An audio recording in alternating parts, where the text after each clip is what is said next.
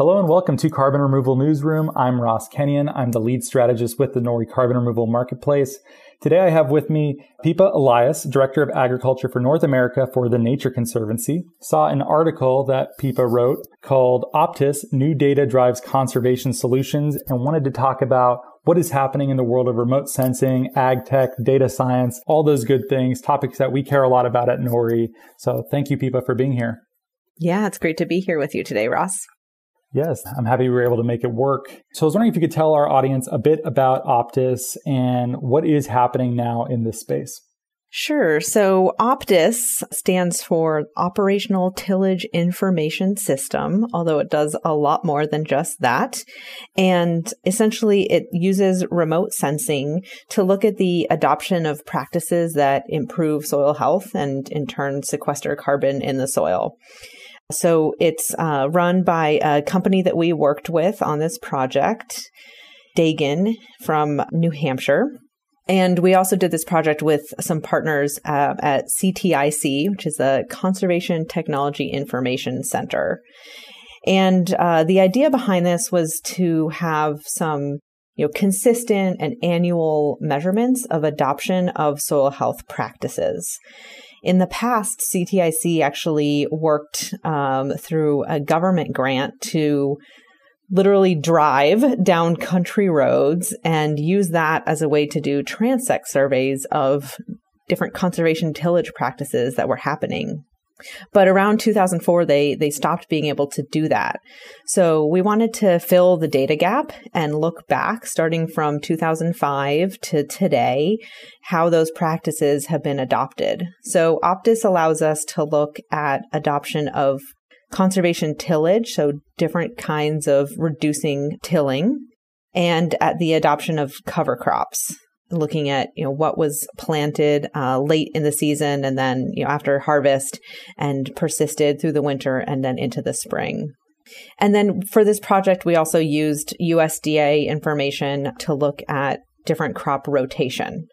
So when we put those three together, those are three of the fundamental elements to building soil health and building soil carbon. So what we did in this project was map that from 2005 to 2018 for the Corn Belt, because that's where we were really interested in filling that data gap. Interesting. And what existed prior to Optis? Were people using some alternative system that wasn't nearly as good or as integrated? What is this a leg up on?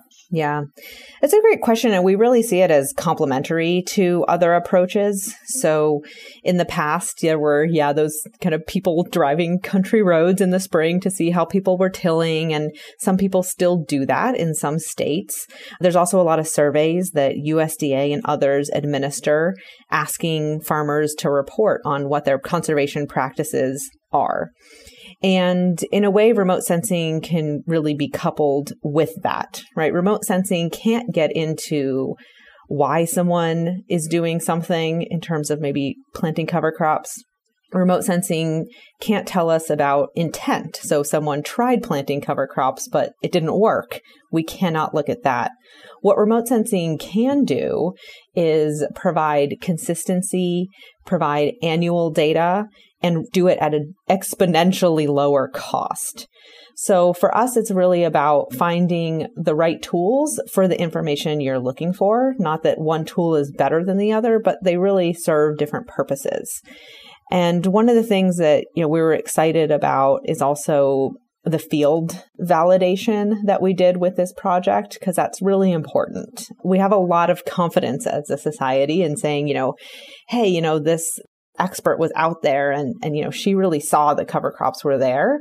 And we did over 800 data verification points with this project. And so we can really couple this with that survey information, with other information people are finding on the ground, and have, when we put it all together, a really holistic and robust data set on practice adoption, and then on the outcomes related to that practice adoption. So we're going to take the Optis information, we're going to model it and be able to see, for example, the sequestered carbon because of adoption of those practices compared to what it would be like if we didn't see that practice adoption on the ground. That's exciting. There's so much there. Well, great. I know that there's a number of more proprietary services that exist for farmers to collect their data, analyze it. Some of it uses satellite and remote imagery. Some of it does not. How does Optis interact with those other systems? Are they complementary to these proprietary data systems for farming? Is this supposed to be a replacement? Where does it fit into the tech stack of farmers? Super interesting. And I think you started to get there about how complementary this is. So the Optis data that are now available on CTIC's website are part of the public domain. And in doing so, we did not provide any data at the field scale, at the farm scale, or even at the county scale. So the data that are up are at the watershed scale and at the crop reporting district scale. And that was largely to, protect farmer privacy, which is really important. And really, when we think about the purpose of the data set that we created with Optis, it was really, again, to connect large-scale adoption of these practices with the environmental benefits that practice adoption is conveying. So we can look at how much cover crop or reduced tillage practices have gone up over time, and therefore, the implied or modeled water quality and climate change benefits. So to us, that's really the purpose of Optis. On the other hand, there are those proprietary solutions that, to be honest, are much higher tech. Optis uses publicly available remote sensing data, so there's limitations to that. It's largely 30 by 30 meter resolution. The proprietary sources can provide that kind of farmer decision making, down to the field, down to even finer resolution than that. So they do provide kind of different services. We would not expect any kind of farmer decision making to be done using Optis. On the contrary, it's more for that broader kind of conversation that's happening, say, at the supply chain level, as companies are looking at maybe the footprint of a mill shed, or for the government to look at, how is practice adoption ultimately going to lead to improvements in water quality in the Gulf of Mexico, because we know that takes time for that water quality to actually improve. So it really serves a different purpose. Interesting. I want to make sure that I understand this fully. So you're able to get data at the field level, but it's somehow anonymized into county or watershed level statistics. Is that correct? Exactly. And not even county scale, although the technology could do that. So that's exactly right, Ross. What the remote sensing gives is 30 by 30 meter, pixels of information. And then what Dagan did was scale that all up and just provide the data at a much higher scale, at a much coarser resolution, so that it wasn't really looking at what any individual grower is doing.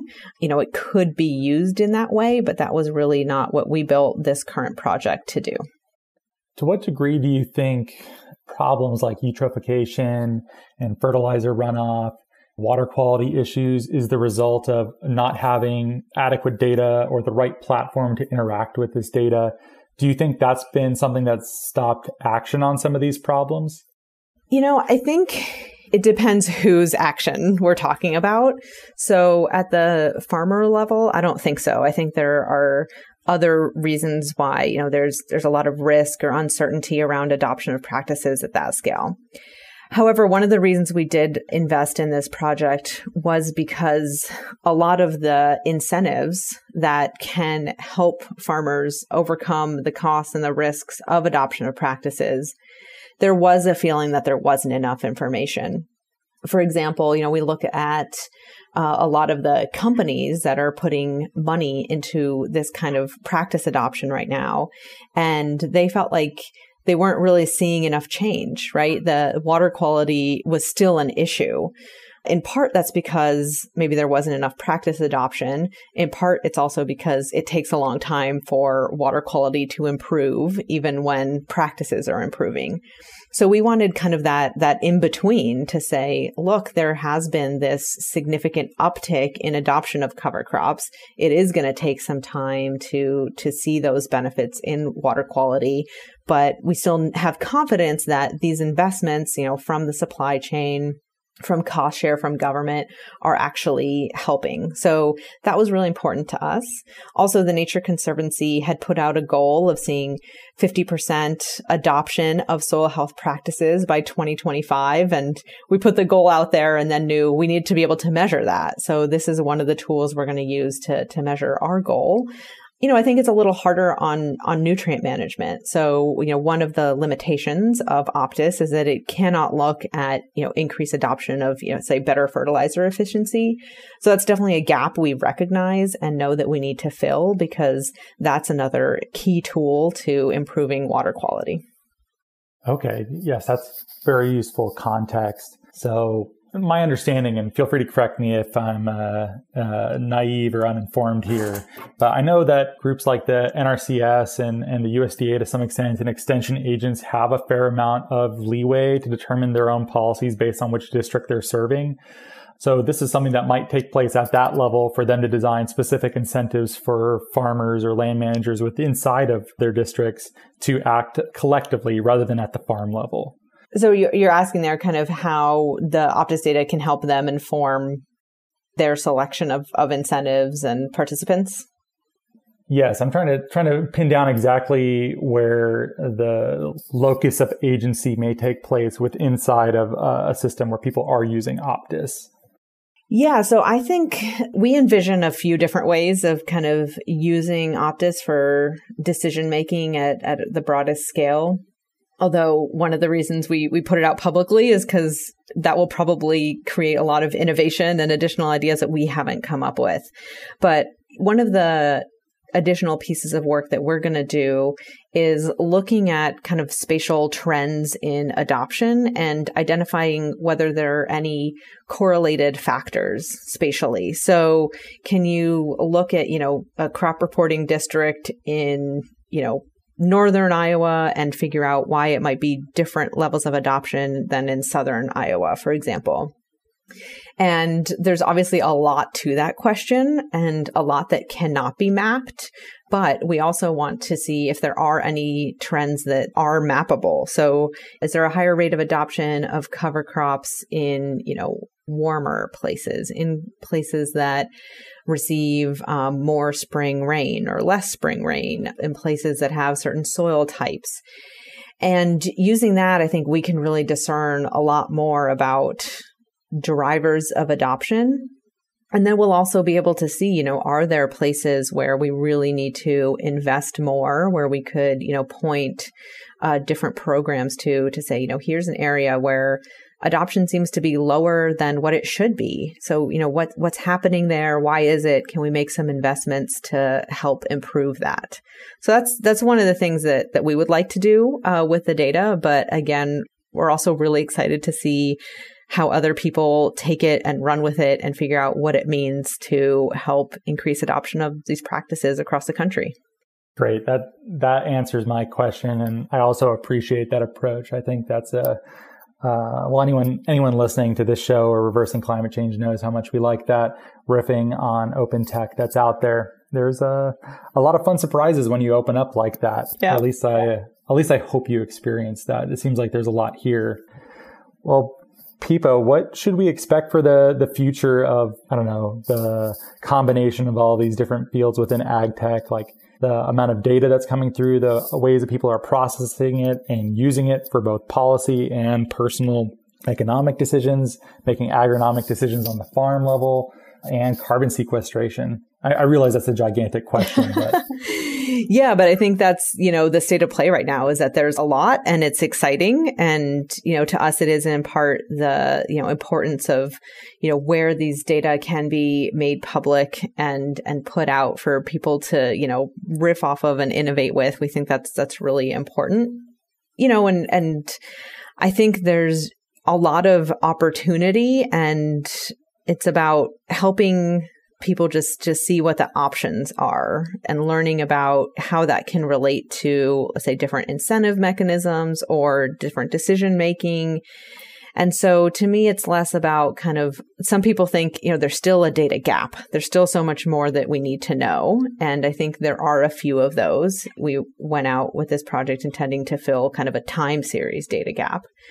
But I think, where the next kind of revolution is going to be is just really in understanding how to put different data sets together to help answer some questions. So I think that there's less of an issue in not having the data, but there is a little bit of a challenge ahead of us in making sure that different decision makers, again, from farmers who are thinking about, annual management decisions, to the government is thinking about where to put investments, to, markets that want to pay for carbon sequestration, just figuring out how to arrange the data in different ways that serves all those different needs. Because, that's ultimately at the end of the day, what we need to do is kind of align all of this work in a way that helps people make decisions, that help farmers put in place the practices that they want to do on the ground.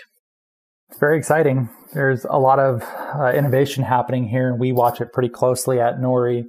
And it seems like not very much time goes by before the next milestone is reached on any of these things. So kudos. Also, I should let you know that I feel personally attacked by your proper use of the plural data. I still haven't figured that one out, Pippa. I'm a singular data man. Sorry. I'm a nerd, so I gotta just drill that into my brain. I haven't done that yet. Well, if someone wants to keep up with your work, they want to keep up with Optis, what might be the best way for them to do so? Yes, there's a number of options. The Optis data, again, are up on CTIC's website. So I'm sure you can put that in the notes. It'll be ctic.org/Optis, OPTIS. And I'm on Twitter at Pippa Elias. So I tweet about this stuff a lot. I'm really passionate and excited about it. Get your hot takes there, people. That's where they exist. Okay. Well, Pippa, thanks so much for being here with us. That was a fun time. We goofed around more than normal. I hope the audience will forgive. Well, I appreciate it, Ross. Always a pleasure to talk. Thank you. If you enjoyed the show, please share it with your friends. Please let them know that exciting innovation is happening in agriculture. Carbon removal is an exciting industry with lots going on. Please direct them to this show, rate and review us on iTunes or Apple Podcasts or Stitcher. And thanks so much for listening.